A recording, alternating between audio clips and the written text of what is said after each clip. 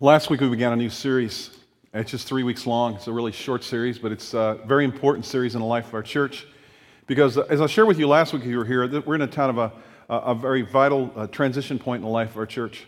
A couple of weeks ago, we paid off our debt that we've been in for the last 10 years. Actually, it was supposed to be a 15-year mortgage, and now it's, you can clap. A couple of you didn't, and I said it was good and bad both, because sometimes I think it means we've arrived. But it doesn't mean that. It really means that God has freed us up. All of a sudden, if you paid off, I can't imagine what it means not having a house payment. Hopefully, I'll discover that someday. But the reality is that it doesn't mean that all of a sudden we have extra money. It means God wants us to use that money that we've been spending on debt to pay off this building for something else. And so this series is really about, this 3-week series is about what is it that we are as a church, and what is God telling us to do. And what is and so I just want to kind of remind you, if you weren't here last week, that I talked about that this 3-week series is based around this statement. It's how can we as a church continue to help people step into a relationship with Jesus Christ, step up into authentic spiritual maturity, and step out to use their shape to engage and minister to the people in the world. Now, last week we talked about the step-in part. And the step-in part really is based upon a scripture that we've always used as the primary scripture that tells us what our mission is. God gives us our purpose in Scripture, and our mission is this. It's on the Great Commission. It says, "Therefore, go and make disciples of all nations, baptizing them in the name of the Father, the Son, and the Holy Spirit, teaching them to obey everything I've commanded you. And surely I'm with you always to the very end of the age." And so that first part, that step-in part, is about us going into the world to make disciples. And we talked about that last week in a real sense that we as a church, if we're going to continue to be the church God wants us to be, that we need to understand this. That Jesus' mission when he was here, and this is not great, this is black and white in Scripture, was always about seeking and saving that which is lost. It's about people that are out there in the community that need to know Jesus Christ. Friends, family members, co-workers, people that go to school with you, those type of people who need to know Jesus Christ.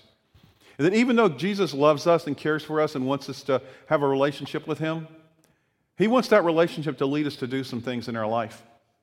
And He wants us to, in doing that, He wants us to realize that the people out there are the priority for this church and any church that really wants to do what Jesus is doing. So we talked about this whole thing of stepping into a relationship with Christ, Jesus Christ, last week. And if you weren't here, you can go and get the podcast. It's online at greatoakscc.org and do that, and then listen to that. But then this week I want to tie into that and talk about that second part of that statement, that we want to help people step up in what we call authentic spiritual maturity. Authentic spiritual maturity. That's a big word, because the word authentic is so important, because so often we think spiritual maturity is one thing in which it really is not, and we'll talk about that today. Because if you look at Scripture, let me just tell you this, and I challenge you to do this yourself. Read Scripture yourself. Don't just take my word for it, okay? If you look at Scripture, spiritual maturity has far less to do with how much you know than how well you love. Spiritual maturity has far less to do with how much you know than how much you love. Spiritual maturity is best measured, according to Scripture, by healthy relationships. And I just want to say this to you, that's not always been communicated well by churches. Because we often think that spiritual maturity is by, well, do you know the whole Bible? How much have you studied? How many classes have you been to? All these different things that you think that's really spiritual maturity. And those are important steps. Those are important things you do. But that is not the end goal, the end thing that we want to talk about this morning. Because Jesus Himself, when He said, this is how you define what spiritual maturity is, He said this in John 13:35, by this is what?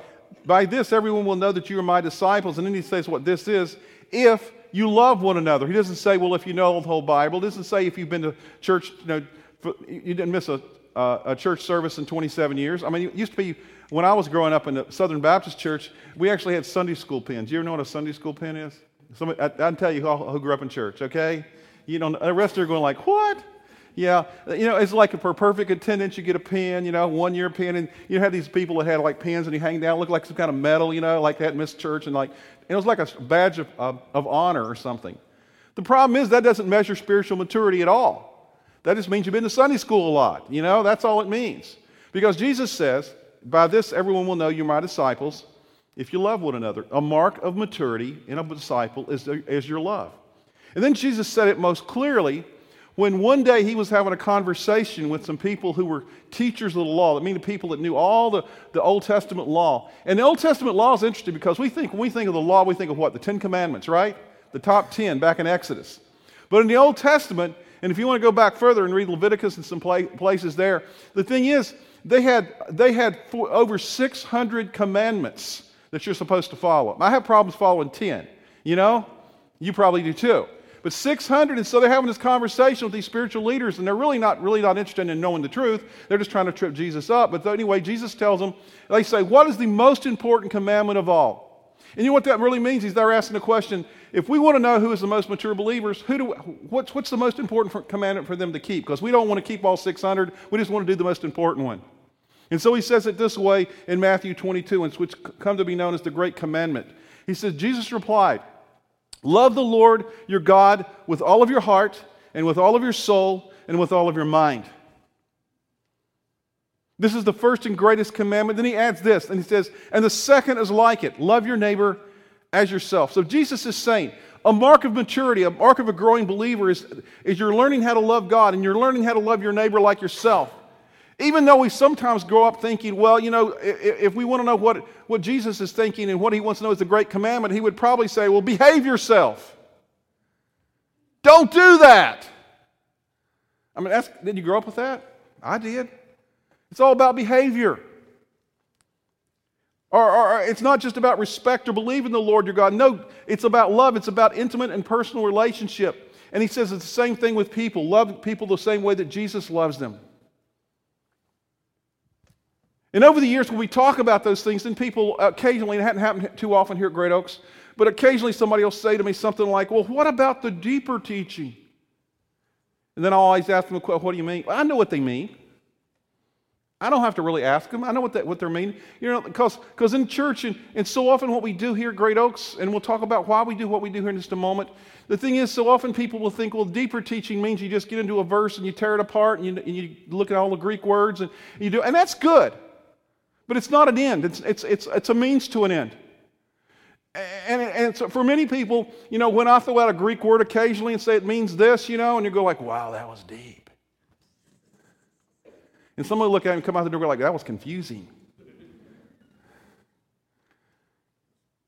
And so the reality is, if you look at Scripture, it's not about growing Christians are not just people who know stuff. They're people who love well. I could do deep. I've been to seminary. I've got a master's degree. I've studied Greek. I've studied Hebrew some too, and I don't really know Hebrew, but I know Greek pretty well. And I could do deep. And I could dwindle this church down to 20 or 30 deep people if I wanted to. But that's not the goal here. But the goal is to help people come to know Christ, and that's what we're going to talk about today. About as deep as I can get is this. The Bible says, love your neighbor and pray for those that persecute you. That's deep. Just think about that and practice that for the next 27 days. I don't know what 27, I just pulled it off, a number off the top of my head. But the reality is that would be deep if you could love your neighbor and pray for those that persecute you. Think about how that would change your life, because it would. See, when you read the New Testament, deep is not the goal. The goal is to love God passionately and love those people who are hard to love passionately. It's kind of like this, what it says in Scripture about husbands and wives. It says, husbands, love your wives like Christ loved the church.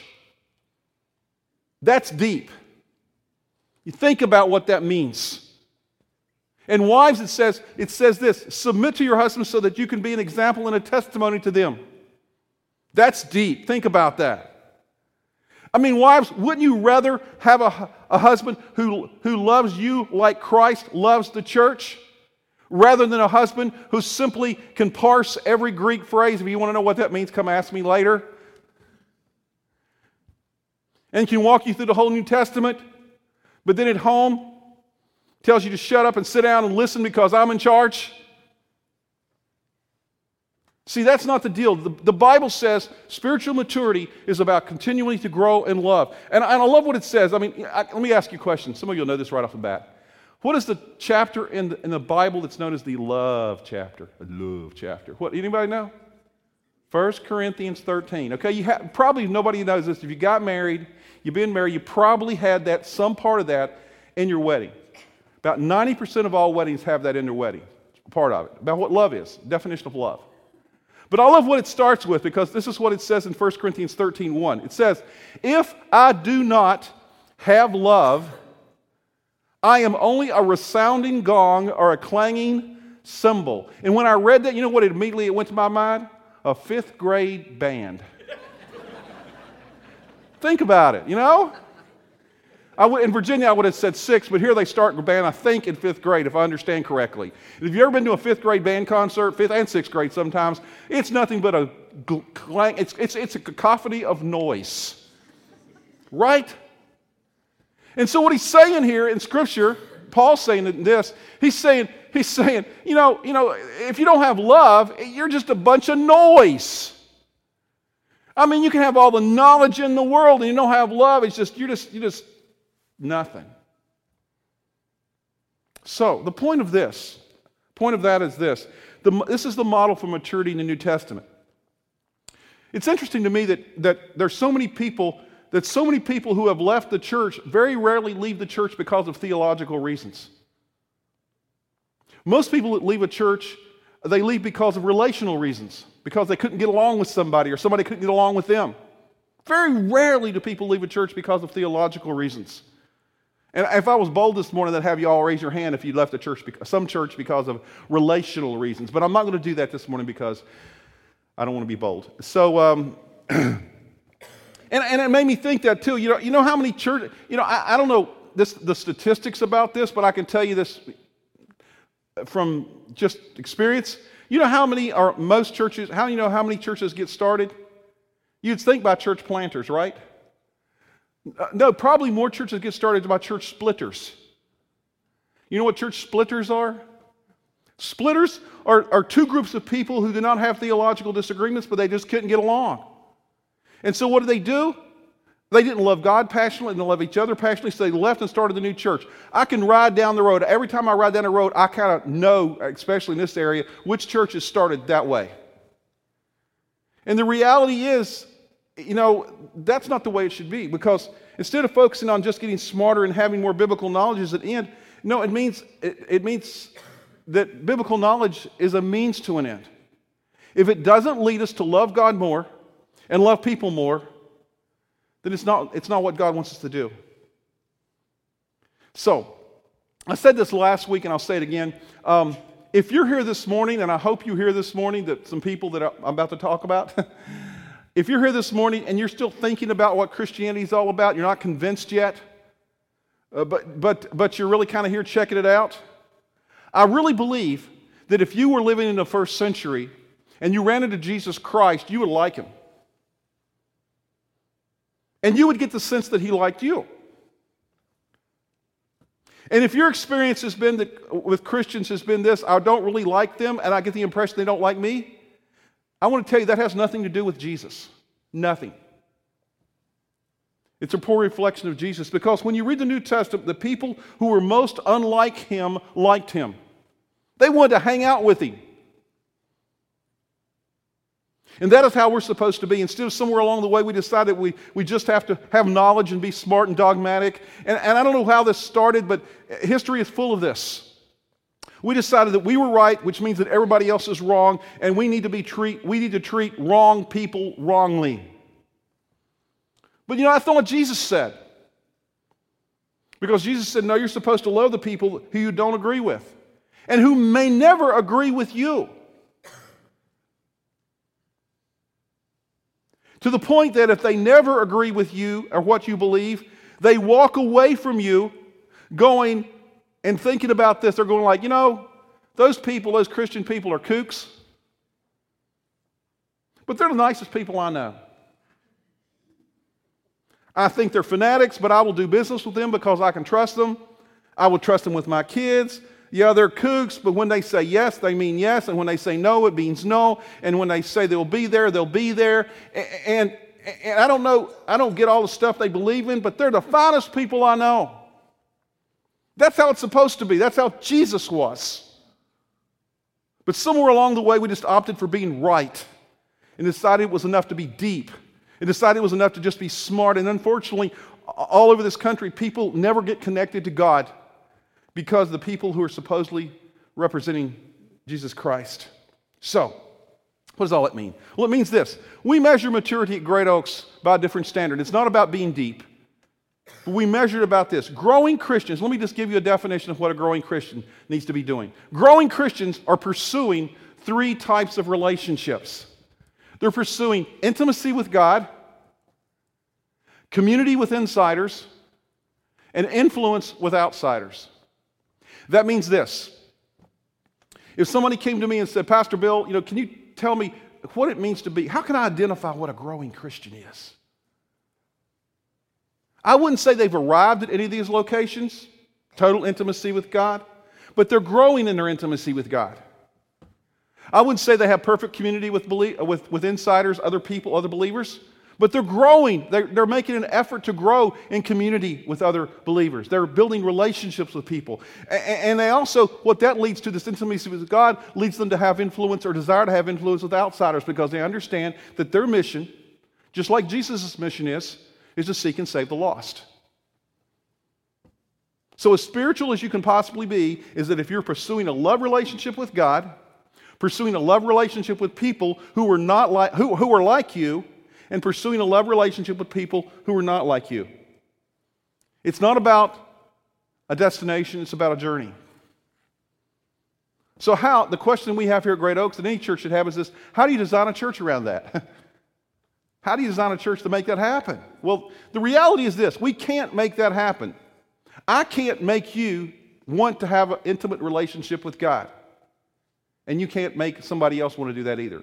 I can't make you desire to have community with insiders, people who are like you. I can't make you desire to have influence with people who are outside the church. But what we can do is this.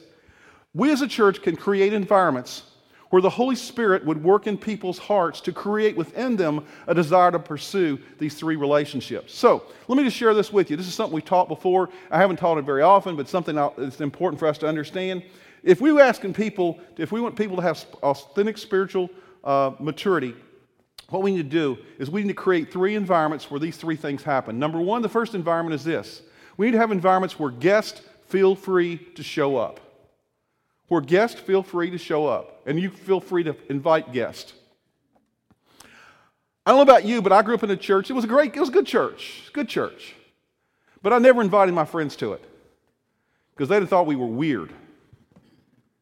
And you know what I'm talking about if you grew up in church. I didn't connect. We talked different languages. We sang different songs. The messages were good, but not always relevant. But the thing we understand here is we need to have environments where guests feel free to show up. This is such an environment at Great Oaks. Sunday mornings here for adults is that kind of environment. That's why every week when my wife and I exit Greek, going out the door, it's usually the real good-looking red-haired lady that hangs out with me. That's my wife. We exit Greek, and what happens is as we go out, I can tell you every week, I don't know if there's any week I've ever been here I've not met except somebody new. In 14 years. So obviously, this is a place where people who are guests feel welcome.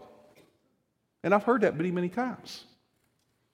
We do that same thing in our children's ministry. Over in the children's ministry in Upstreet this morning, first service, we had a record attendance in first service of any service we've ever had, even Easter in first service in children. We had 113 children over there in first service this morning.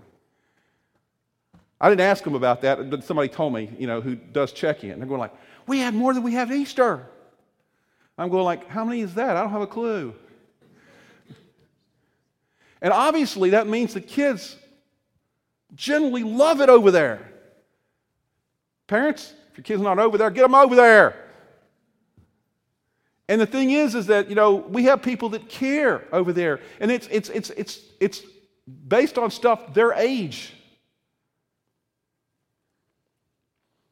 And then on Wednesday nights, we have a thing called, get my brain to work here, Breakaway. Think about it. It's junior high, okay? It's 5th, 6th, 7th, and 8th graders. It's not perfect, okay? Because it's led by imperfect people, just like everything else here. But the reality is, obviously, the majority of kids love it because there's about 150 kids coming now to Breakaway on Wednesday nights. They invite their friends. But kids, it's different. Kids, it's a different thing. If they don't have a friend there, it's kind of tough to get them to get connected there. So when you bring them, not only bring them, but bring 3 of their friends. They'll get more quickly acclimated to the whole deal. It's a place where kids feel welcome to come as guests. Sunday nights, culture shift, which is we call it for students, is a place that's a guest environment where kids can come, can bring their friends. Monday night, Campus Life. We partner with Metamore High School. Kids come there, they can bring their friends. I mean, we have all these environments that happens there. But the thing is it's great. It's great that we need to have environments where people can come and be introduced to Jesus Christ in a non-threatening way. And this is what happens here when you're sitting in rows. Or when the kids are over there singing songs and jumping up and down like crazy people. But we don't want you to stay there. Because we need to have other environments. 2 other environments is this. We need to have a second environment where I can make new friends. The second environment. Not only guests can come, but where I can make new friends. And Sunday morning sitting in rows is not the place that's going to happen. Not going to happen. I mean, that 30-second meet and greet, you think you really make some really deep friendships in 30 seconds? This is not the way you make new friends. If your goal is to make new friends, Sunday morning's a great place to come in, to get connected with the whole body, but you're not going to make any friends on Sunday morning. Let me tell you how to begin to make friends. Service teams are one of the best ways. If you serve back in Upstreet, if you serve on Wednesday nights, if you serve on Sundays, if you do those things, service teams, this morning, believe it or not, this room doesn't set itself up by itself. I know it's amazing. It'd be really cool if we just, and the whole room became. No, this morning, there was a bunch of guys and girls in here at 7 or 7:30 setting up this room. And you know what? It's really always interesting to me is the guys come in, they'll get up, they'll get real busy, and they'll set up the room, and then they stand around in the lobby and talk to each other. Some of them talk to each other longer than other things, But they always do that. They have even that kind of service team. But when you're working with other people, I can tell you there's a camaraderie where you start to get to know people when you serve together with people in an area. It's one of the great ways of doing that. So we have to have those environments as well. But also, one of the things we used to do, we're not doing it anymore, but we're going to do it again, is Married Life Live. We had things for couples. We had these big events that happened about 3 to 4 times a year. And they were in this big room, and it was where couples came around the table and met some other couples, and it was fun, and we had a meal, and we had some entertainment, and it wasn't real deeply spiritual, but it was all right. Because you're building friendships, connections with people. And it happens in students. It happens with children as well.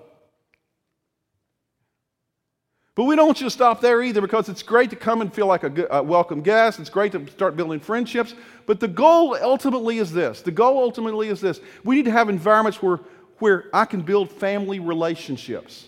Maybe I could call them family-like relationships.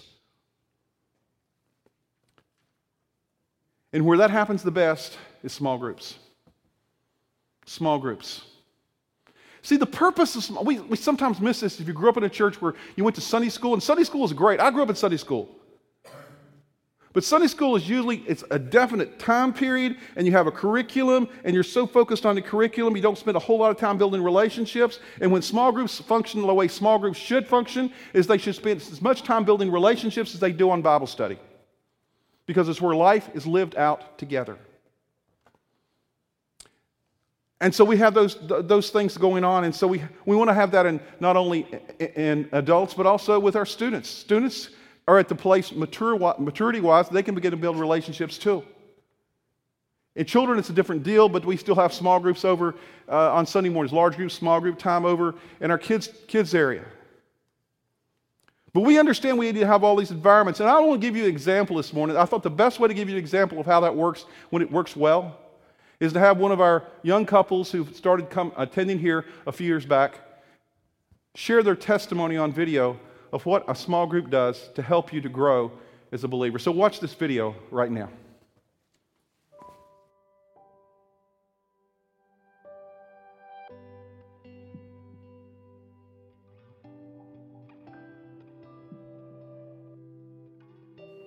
So small groups really weren't on our radar a few years back when we joined Great Oaks, but something changed one Sunday when Bill gave a sermon on small groups and how we're just not supposed to sit in rows on Sundays, but we're supposed to sit in circles in our small groups. That led me and Sarah to some apprehensions that we had. I was terrified to join a small group. Yes, we both were. First, we were going to be going to a complete stranger's house that we didn't know. We also probably weren't going to know anyone else in the small group. And then there was the fear that everyone else in the small group always knows way more than you do, and that they have the whole Bible memorized, and that they were the quote-unquote perfect Christian people, and we were just going to feel very out of place. We started actually going to the small group, and quickly we realized that our fears were unfounded, and most of the people that were in the small group with us were actually in the same boat in life we were. They were a young married couple, they had young children, they were going through the same exact things that we were. So a year and a half ago, we started co-leading our own small group, and again, it was just another one of those pushing from God, like, this is where you need to go. And that really took us out of our comfort zone, but that is where we have grown the most in our current small group. It's not just a group of 6 to 7 couples that meet for an hour on Friday night and talk about the service on Sunday. It's more of a group or a community of it's a family. It's exactly what it is. A family of believers, and we go through life together, the goods, the bads, and everything in between. Because of becoming so close with each other and our families getting to know one another and our kids getting to become such close friends, it seems like on a regular basis we're constantly getting together with each other. We have birthday parties together, we get together and do socials and have cookouts, and just last Friday we went out to dinner at we all went out to dinner just as a group of friends, just to hang out and have a good time. And we help out with watching each other's kids when, you know, we need a babysitter at the last minute, or when our kid needs picked up from school and we can't be there, you know. Or when we need to give a video testimony about small groups. It's nice to have a group of friends that you can constantly rely on and that you feel comfortable with and close enough with to leave your children with. And that all these kids are becoming such great friends that they want to be with each other and hang out, and they see their parents on a regular basis meeting for small group and taking the time out to make that an important thing in their lives. When I think of intimacy with God or intimacy with Christ, I think of spending time and having a deeper relationship. And how do I get that deeper relationship? I think it was roughly 12 to 15 months ago, we decided in small group, a handful of us, that we were going to challenge each other because most of us have not read the Bible front to back. We decided to do the YouVersion one-year Bible app, and we challenged each other and we held each other accountable. And now 4 of us in the last few months have completed the Bible. And I know for me, that was a big thing to connect with God every single time. I carved out a time in my day every single night prior to going to bed. And that's just one time where it was just me and it was just God, and it was 20 to 30 minutes a day reading the Bible. And I've gotten a lot out of that. And with becoming so close with the people in our small group, it's allowed us to push each other and challenge each other more than we would with a group of strangers, or if somebody just randomly challenges us. We tend to hold each other more accountable and text each other and be like, hey, did you do this today?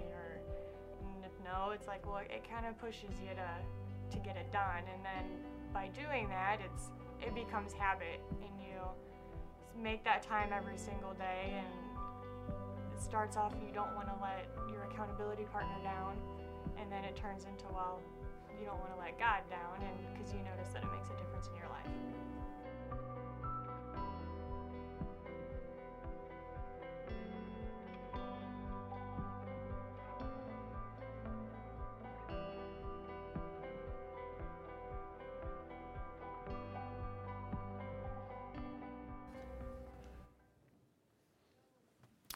So what does that mean for us? As a church, it means this, that right now we're at a place where God's been pushing us as a leadership team and staff to look at what's the next step. And one of the next steps, looking at how important that is about getting people in small groups, about how that's important in student ministry as well, about doing that.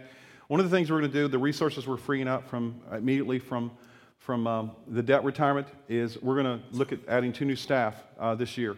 One of the staff is going to be an adult ministries pastor who will work with and focus on developing small groups and work with all the small group leaders to make sure the small groups are functioning the way that God wants them to work.